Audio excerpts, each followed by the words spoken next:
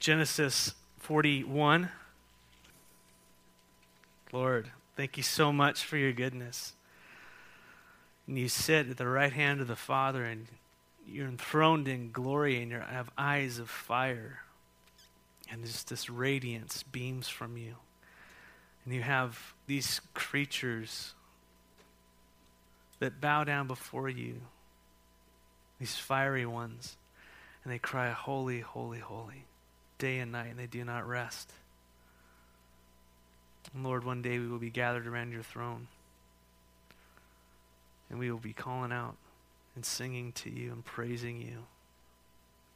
And the pains of this world and the trials of this world will be gone, but the love will remain. Our faith will become sight. So Lord, I pray that you'd speak to our hearts today. I pray that we would live for eternity. We'd live with eternity in our sight. That the pain and the suffering, the trials, the prison, the pits that we're going through, Lord, I ask that you would allow us to see your handiwork in the middle of it, what you're doing in our character, how you're molding us into Christ Jesus. This very day, this very moment. We pray that your word would take effect in the hearts of your children, from the littlest ones here to the oldest, Lord. Bless the teachers today and bless the receivers. And we ask this in the name of Jesus. Amen. So, the story of Joseph. If you weren't here last week, I recommend you get the message, which will be online. But Joseph, the son of Jacob, the second youngest of 12 brothers, and the older 10 didn't like him too much, and so they decided to throw him in a pit. And they were planning to kill him, but they decided to make a profit off of him. How wonderful, nice older brothers.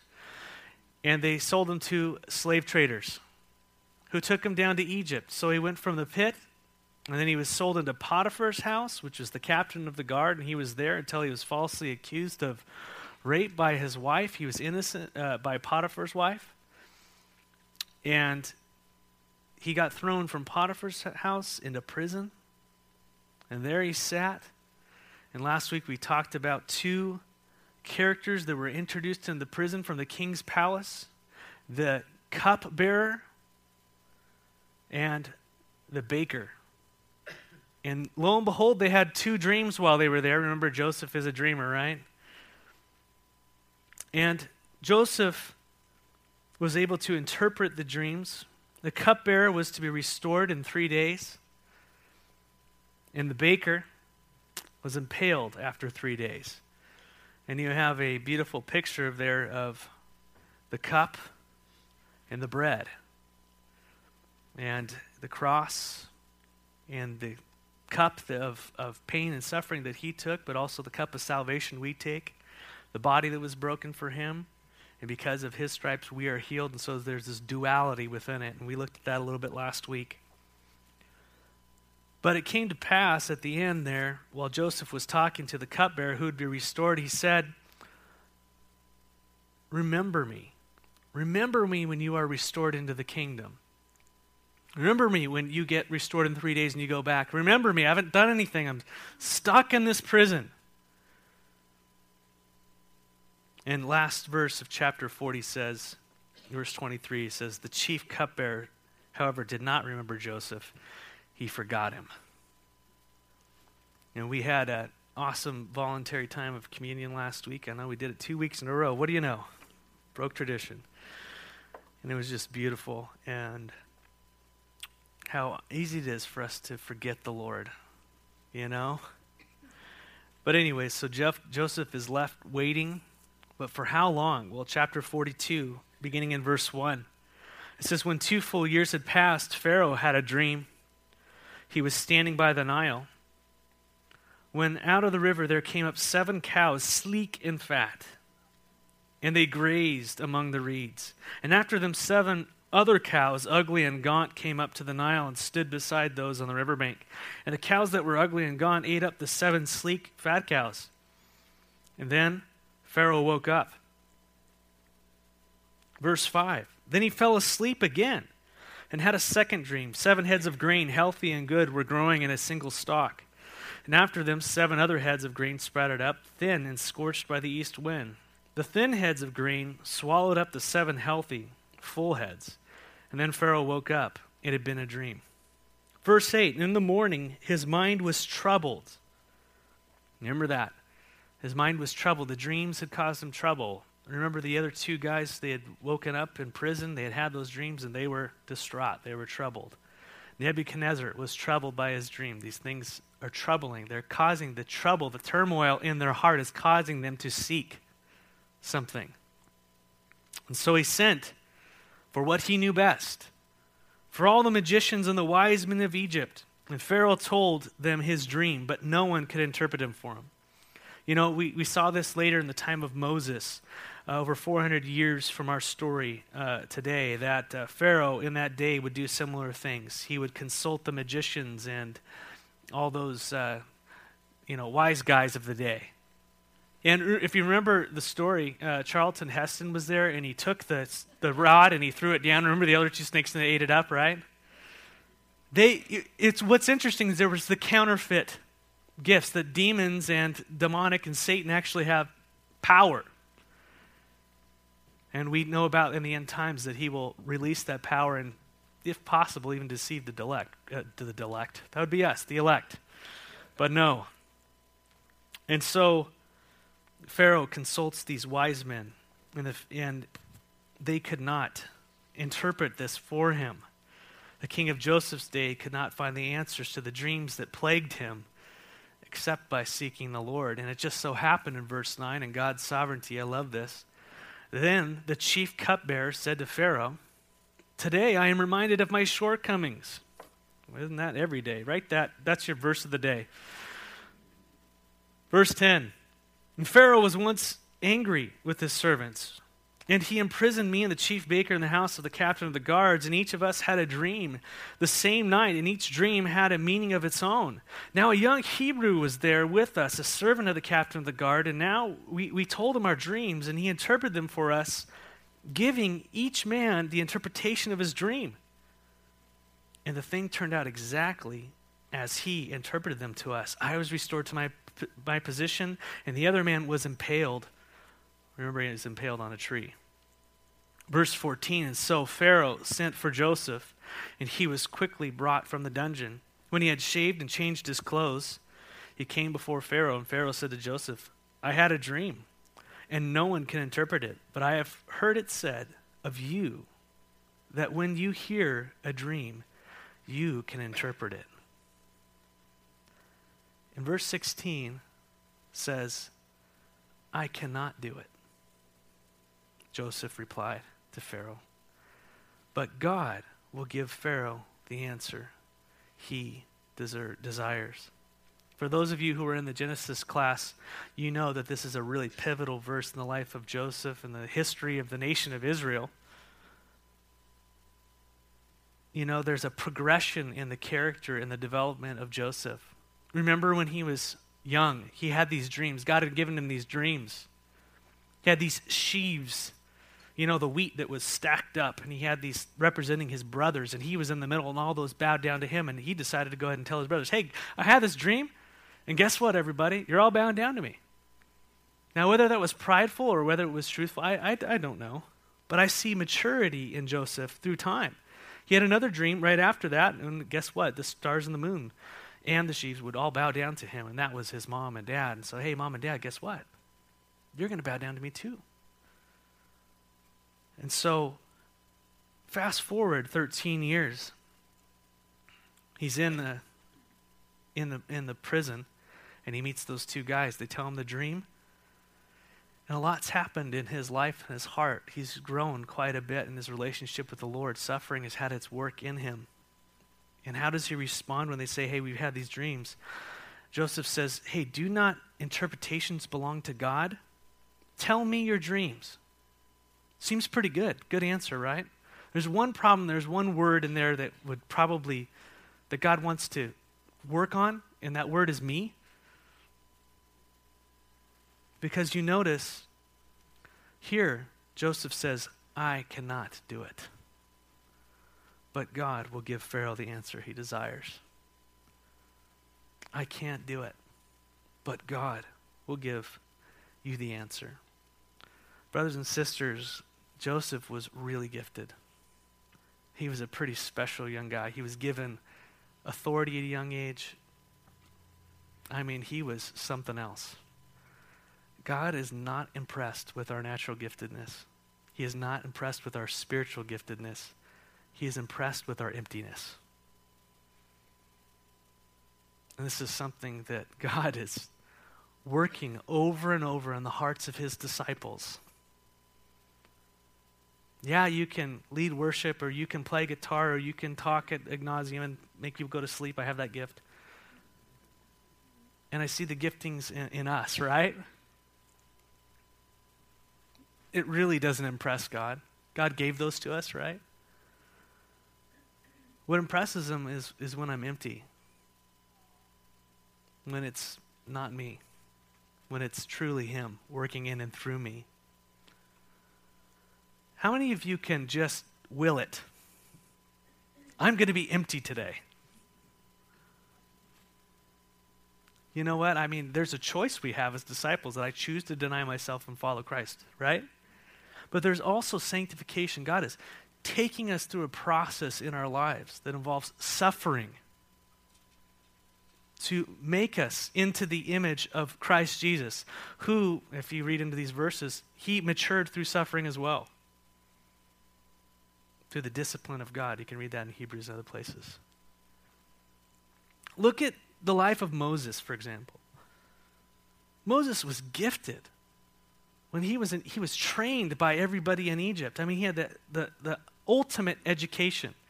He was second in charge, in line probably to be Pharaoh. He's 40 years old. He sees the injustice. He has a call upon his life. He sees the Egyptians mistreating the Hebrews, and he decides to jump in. And he decides to go ahead and save this guy. And he goes and ends up and kills the Egyptian, murders him, right? Buries him in the sand. Thinking in his heart that they would understand that he's the one to be delivering them. With his strength, his power, his authority. They did not understand. He had to spend 40 years in the wilderness to the point where when God actually called him, he said, I can't do it. And it was to the point where God almost got upset with him. He got upset with him. Said, hey, did I not make your mouth? I can't do it. Moses was eloquent, but he had come to the end of himself in that wilderness. It was then that God called him. Peter, I love Peter. Everybody love Peter? Man, tenacious. He just goes after things, you know. Opinionated, strong-willed, hard worker, probably fisherman. Follow me. And did God use him during that time? Yeah, he did great and marvelous things. But when it came to the real deal of laying down his life for the Lord like he said he would, I'll go to the hill with you, Lord. And what happened? Denied him 3 times. He was so discouraged in his heart, so distraught. He said, forget it. I'm out. And he went back fishing. I'm going back to what I know. And it was there while he was fishing and not catching anything, that there was a man on the shore who had some fish, by the way, and called him, said, hey, fish, throw your nets on the other side. He sees him, and John goes, hey, I think that's the Lord.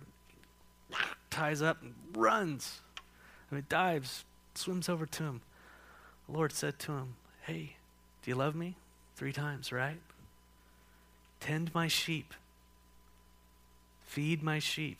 Tend my lambs, 3 times. And Peter was broken. The Lord gave him a stinging rebuke. He showed him where he was just, you thought you could do it.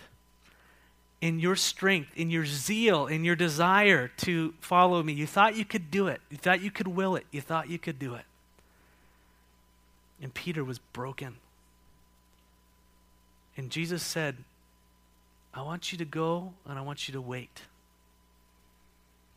Wait for my power to fall upon you. And he went and waited with the rest of the disciples. They were there fellowshipping and praying and hanging out. And then, 50 days after the resurrection, the Holy Spirit fell upon Peter. And Peter was empty, and now he was filled with the Lord. And that same Peter, he stood up in front of all those people he denied Christ in front of, the Sanhedrin, in fear of death, all these things, and he preached. And thousands came to the Lord that day and would come through his life. What's the difference? God in Peter. Peter was empty. Jesus said, "Blessed are the poor in spirit, for theirs is the kingdom of heaven." Jesus said, "Blessed are the really talented and spiritually gifted and type A's." Woo! No, bankrupt. Paul. Well, look at Peter for a second.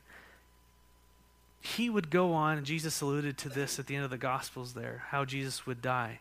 Peter went on, and church history says that he was crucified, but he was crucified upside down. Why did he say that? Because I am unworthy to be crucified in the same way as the Lord. He went to the cross, friends. He finished well. God took him through a journey. Did Peter blow it throughout that whole time, even after being filled with the Holy Spirit? Of course he did. Paul had to smack him around a little bit. We all are like that, but we're on a journey. God is making us into the image of Christ Jesus. I love that. Look at Paul. Paul was, if you could just sit there and go, I wish I could have that intellect, that power. Look at Paul. Amazing man of God. A master teacher, the leader of the Pharisees, trained by Gamaliel, the premier Pharisee of the day. Perfect in following the law. Intelligent, educated, zealous, personable, loyal, type A, get her done. He is amazing. You know what Paul said about all that? Dung. It's all dung. And I could translate that for you into English, but you know what I'm talking about, right? That's his estimation of all that. It's worthless. Do you hear me, type A's? Type B's and C's? And D minuses? Paul had to spend years in Arabia letting the Lord retrain him, re-cleanse him, just getting that junk out of there, putting things right. Cleansing him from the idea that his performance, his dedication, his zeal, his giftedness was why God would use him. Because of what I have to offer, that's why God will use me. That is not why God used Paul. Paul would go on to say, the reason why God chose me is because I am the chief of sinners. Because I have blown it royally. I am so wicked. I have persecuted the church. I've killed Christians. I have been his arch enemy. And that is why God chose me, to show me grace. And the reason why he showed me grace is so that when you look at me, you see, wow, if God can forgive him, God can work in his life and show him grace. He must be able to do that with me. That is why God chose Paul. Not because of all those things. And God would take him, and then he would use, by the way, the natural giftings and the spiritual giftings that God gave him for his glory. Do you see? But it wasn't until he was empty of self that God could begin to use those things fully in his kingdom. And friends, that took time. That took years. Even his preaching changed. When you look at him speaking about all these eloquent things and uses these masterful arguments, and our early lawyers used to take the first 12 chapters of Romans and teach law school out of them how to set up a case and defend it. He was brilliant. But then later he would say, you know what? I just choose to preach Christ and him crucified. He'd grown in time. He realized that like Joseph, he came to a point in his relationship with God where he fully realized that in me, in my flesh, that is, there dwells no good thing. Anybody kind of realizing that after a little bit of time? Yeah. Apart from Christ, I can do nothing. But through Christ, I can do all things. That is awesome, isn't it?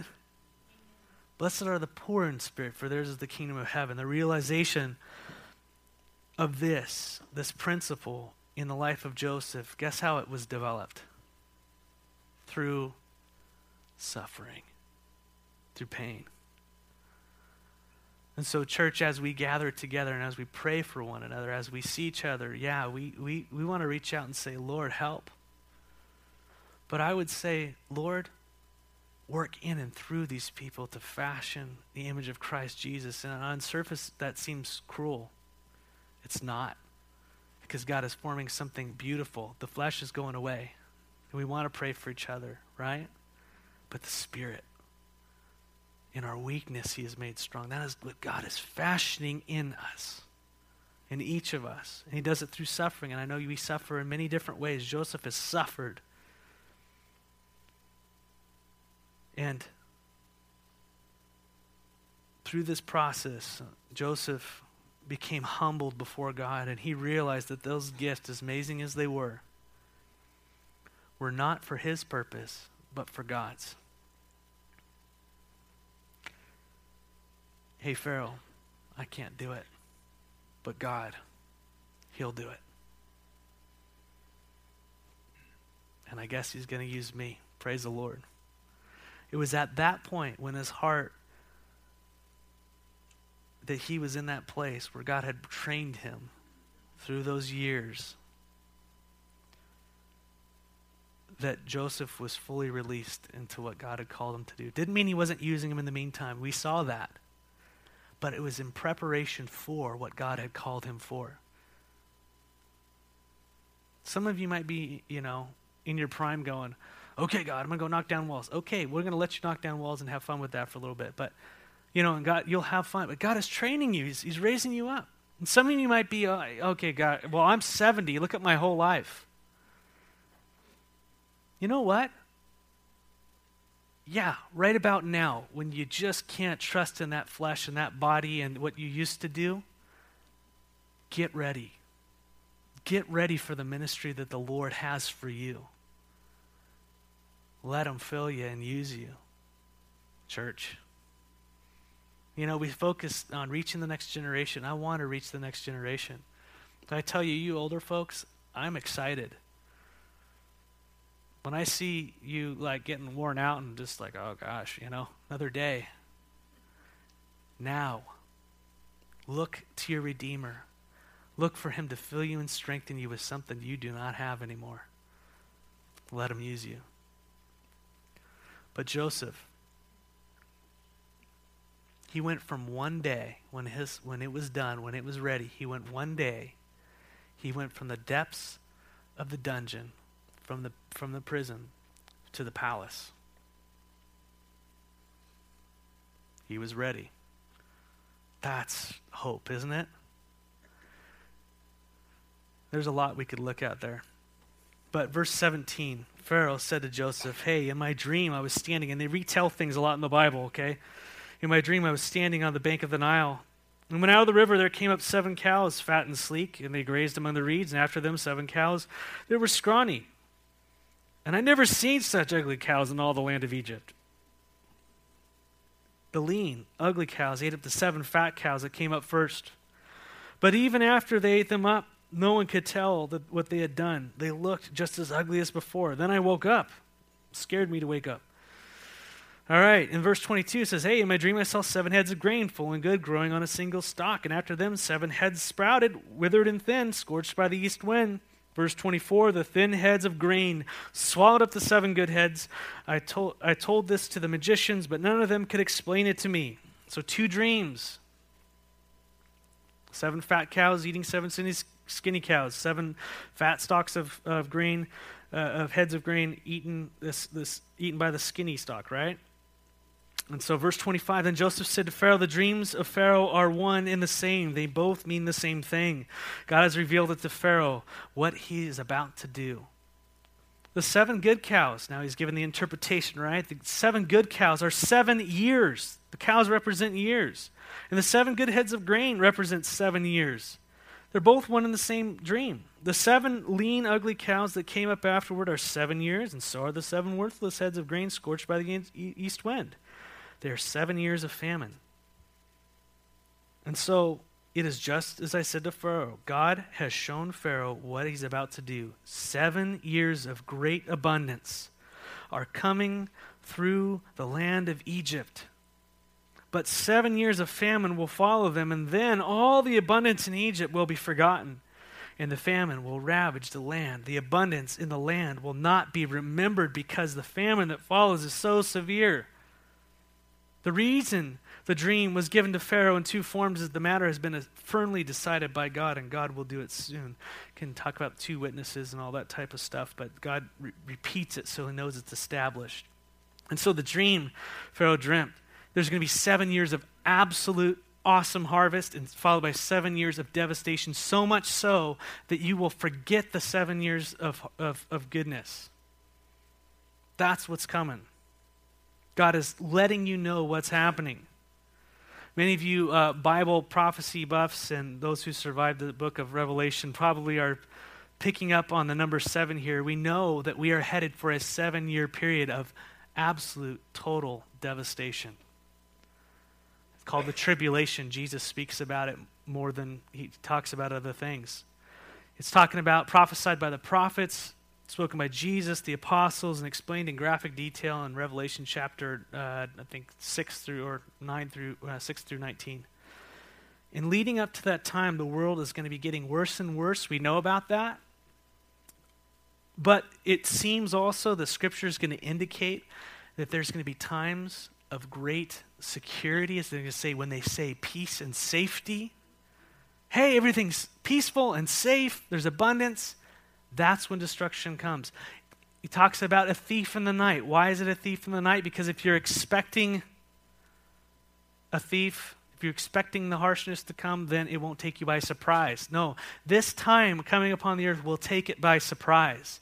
And the reason why it'll take it by surprise, many people believe, and I believe as well, is because the goodness will be good. People will be marrying and drinking and having kids and all these things just like they did in the time of Noah up until this point. And it will just shock the world like the 7 years before.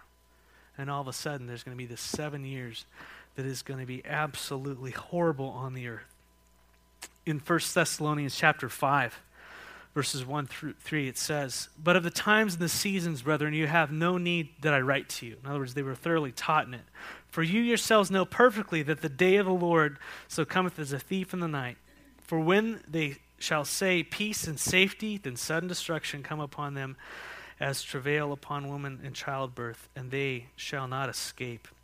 And so again, that time leading up is going to be quick. Read 1 Thessalonians chapter 5. It'll encourage you. But the illustration of the fat cows being eaten by the 7 is an allusion to this a little bit.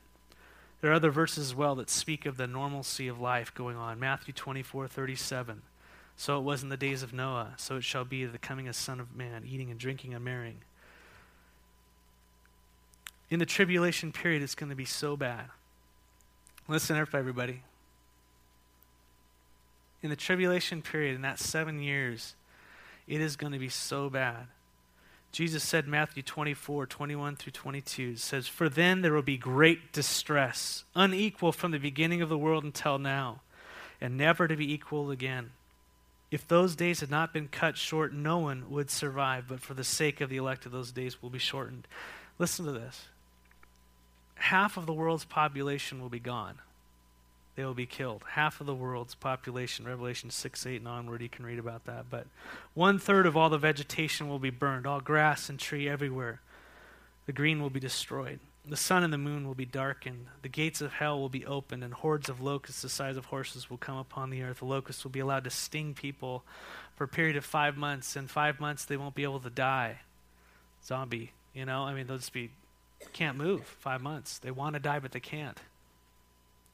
Bible says that men will beg God to let them die, but it won't be able to die. There will be worldwide famine like anything the world's ever seen, worldwide earthquake. I mean, just the oceans will be turned to blood. There's just horrible things. It goes on and on. So the question immediately comes to mind, will I have to go through that? Read 1 Thessalonians chapter 5. Homework. So in our story, Joseph tells the king of Egypt that they're going to have 7 years of plenty and 7 years of severe famine.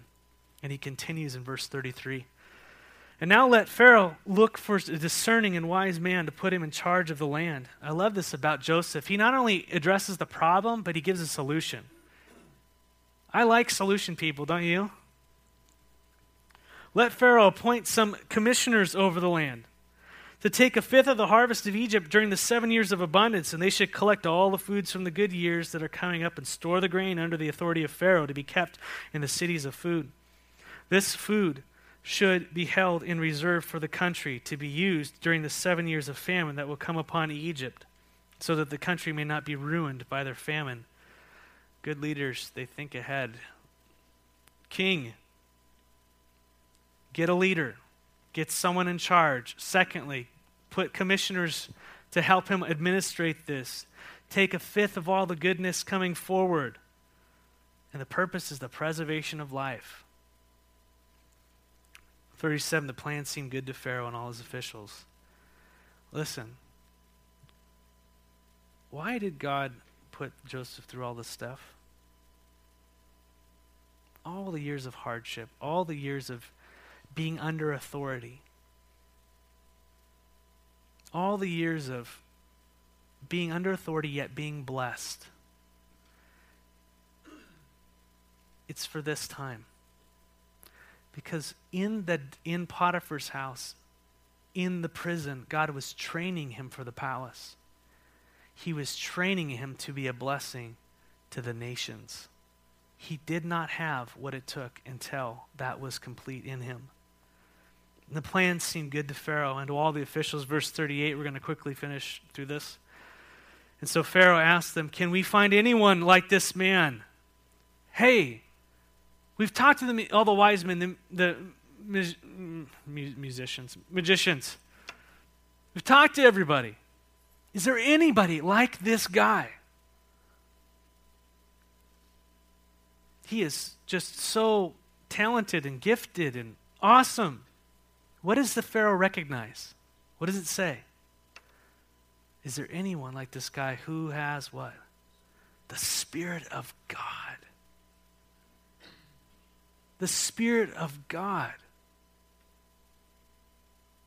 Church, how we need to be full of the Spirit of God. People filled with the Spirit of God, overflowing, not barking and clucking. Weirdness. Look at the 7, I'm serious, look at the 7 manifestations of the Spirit of God in Isaiah, chapter 11. It says, "A shoot will come up from the stump of Jesse. From his root a branch will bear fruit.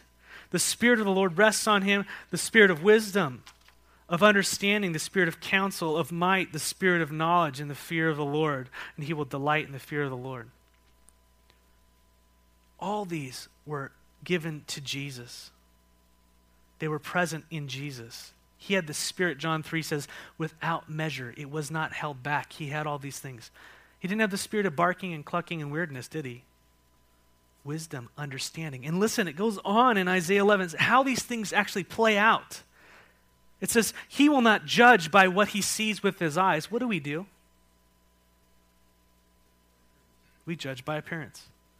Or decide by what he hears with his ears. What do? But with righteousness, the contrast there.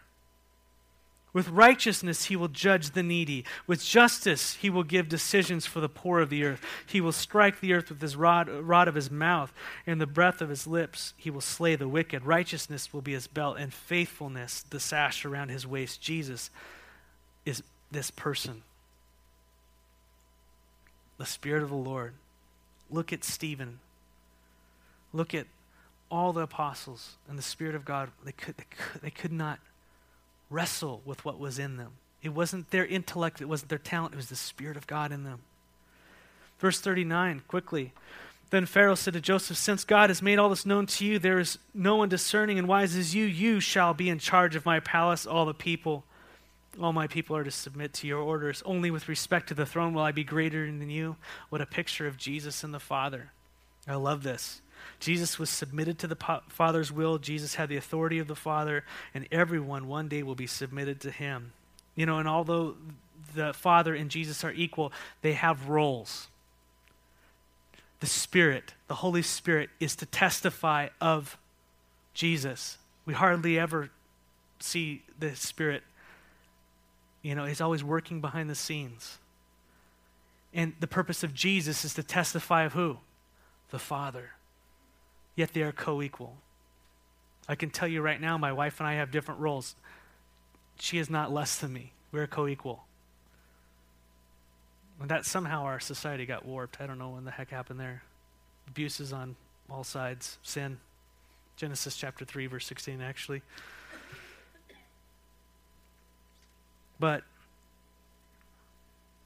so anyways, I want to quickly go on. Each fully God in perfect harmony. So Joseph has gone. He's gone from the pit to Potiphar's to prison and overnight to the prince of the palace to execute God's plan. I like how David Guzik talks about Joseph's life summary. He says, Joseph is a good example of a man who seemed to have all the gifts and talents for leadership, but God developed his character and talents over many years. Gifts and talents may be impressive and immediate, but character is what God looks for and always takes time to develop. Boy, we've got a lot of talented people, but we need to develop character. I need to develop character. Verse 41, so Pharaoh said to Joseph, I hereby put you in charge of the whole land of Egypt. Here are the keys. Then Pharaoh took his signet ring from his finger and put it on Joseph's finger. He dressed him in robes of linen and put a gold chain around his neck. Different types of chains were around him, huh? Verse 43 said, he had him ride in a chariot as a second in command, and all the people shouted before him, make way or bow down.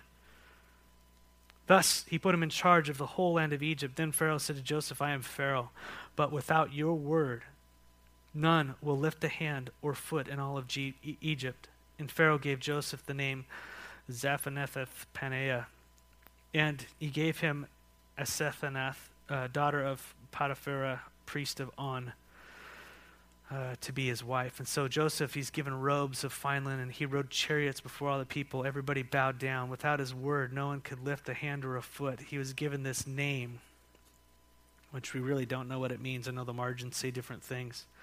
Some say it means the treasure of the glory's rest upon him. And he was given this Gentile bride. A lot of parallels to Christ here. Real quickly in closing, Revelation chapter 19 speaks most of these. The bride, the horses, the people, his name, the word. But I'll just read a little section here. It says in Revelation 19 verse 11, it says, I saw heaven standing open. There before me was a white horse, whose rider is called Faithful and True. With justice he judges and wages war. His eyes are like blazing fire, and on his head are many crowns, and he has a name written on him that no one knows but himself. He is dressed in a robe dipped in blood, and his name is the Word of God. And the armies of heaven were following him, riding on white horses and dressed in fine linen and white and clean. That's us. Coming out of his mouth is a sharp sword, that word, right? Which to strike the nations down. Nothing can happen unless he says it. He will rule with them with an iron scepter, and he treads the winepress of his fury, the wrath of God. And on his robe and on his thigh he has this name written, the King of Kings and Lord of Lords. Amen. That's going to be a glorious day. And it's coming soon. And Joseph went throughout the land of Egypt. Joseph was how old? 30 years old. When did Jesus begin his public ministry? 30 years old. And Joseph went out from Pharaoh's presence and traveled throughout Egypt. During the 7 years of abundance, the land produced plentifully, and Joseph collected all the food produced in those 7 years of abundance in Egypt and stored in all the cities. In each he put the food had grown in the fields surrounding it. Joseph stored up huge quantities of grain like the sands of the sea, and it was so much that he stopped keeping record because it was beyond measure. Couldn't even count it. And for the years, verse 50, of famine came. 2 sons were born to Joseph by that lady, priest of On. Joseph named his firstborn Manasseh. He said, "It's because God has made me forget all my trouble and all my father's household." And the second he named Ephraim, and said, "It's because God has made me fruitful in the land of my suffering." Joseph named his kids Manasseh, which means to forget, and Ephraim, which means twice fruitful. Listen, the goodness of God was so good when the trial was over, he forgot all the bad that had happened. It's going to be like heaven, and it's also going to be when God works through us and our trials are done, when we have been trained by it. There's so much there, but the 7 years of abundance in Egypt came to an end, and the 7 years of famine began, just as Joseph had said. There was famine in all the other lands, but in the whole land of Egypt there was food. This word for food is translated bread more than it is for food, way more. So just keep that in mind. And when all the Egyptians, verse 55, began to feel the famine, the people cried to Pharaoh for food, for bread. And the Pharaoh told all the Egyptians, "Go to Joseph and do what he tells you." Hey, when did you hear that before? Go and do what he tells you. Do you remember that? Who said that? Just do everything he says. Do you remember Mary? Cana, they're at a wedding. What was going on there? There wasn't enough. And what do we have here? There wasn't enough bread. Pretty fun. How the scriptures, first miracle, all that stuff. Yeah. Go to him and do what he tells you. A wedding ran out of wine. Jesus' first miracle was a wedding, turning water into wine. And Joseph, a type of Christ, there's a lack of bread, which he provides. When the famine had spread over the whole country, Joseph opened up all the storehouses and sold grain to the Egyptians. For the famine was severe throughout Egypt, and all the world came to Egypt to buy grain from Joseph because the famine was severe everywhere. There is a famine that plagues our lives. We are so bankrupt. We are so thoroughly in need of God's provision. And Jesus has an overflowing amount of bread and wine. Enough provision to remove any sin that you've ever committed or will commit. Jesus is your provider in the famine of this world. He welcomes you. He welcomes me into his house to enjoy. And by the way, while there's that 7 years of hell on earth, judging those who have rejected God and his grace, his provision of Jesus, the bride of Christ will be at the wedding supper of the Lamb. We will be hanging out in heaven with God, enjoying the goodness of his table. I love that. Lord, we thank you so much for this morning. We thank you for all that is there. There's so much that we could get into. I ask that you would just cause us to seek you this week and to not satisfy with low-hanging fruit, Lord, but to go deep and to dig after you as if you were silver and gold. And that you would satisfy the deepest part of our hearts with your word, Lord, with your provision. Father, I pray that you would continue to empty your people, empty us of us, and fill us with you. I am in desperate need of your Holy Spirit. I know that my brothers and sisters are in desperate need of your Spirit. Would you fill this small little church in Walla Walla? And Lord, may they not look at us and go, "Oh, look how gifted they are in this and that."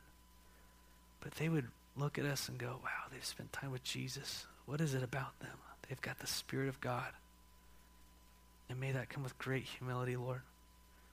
You are working a work in us that is precious. I thank you for the story of Joseph, Lord. In the name of Jesus, we pray. Amen.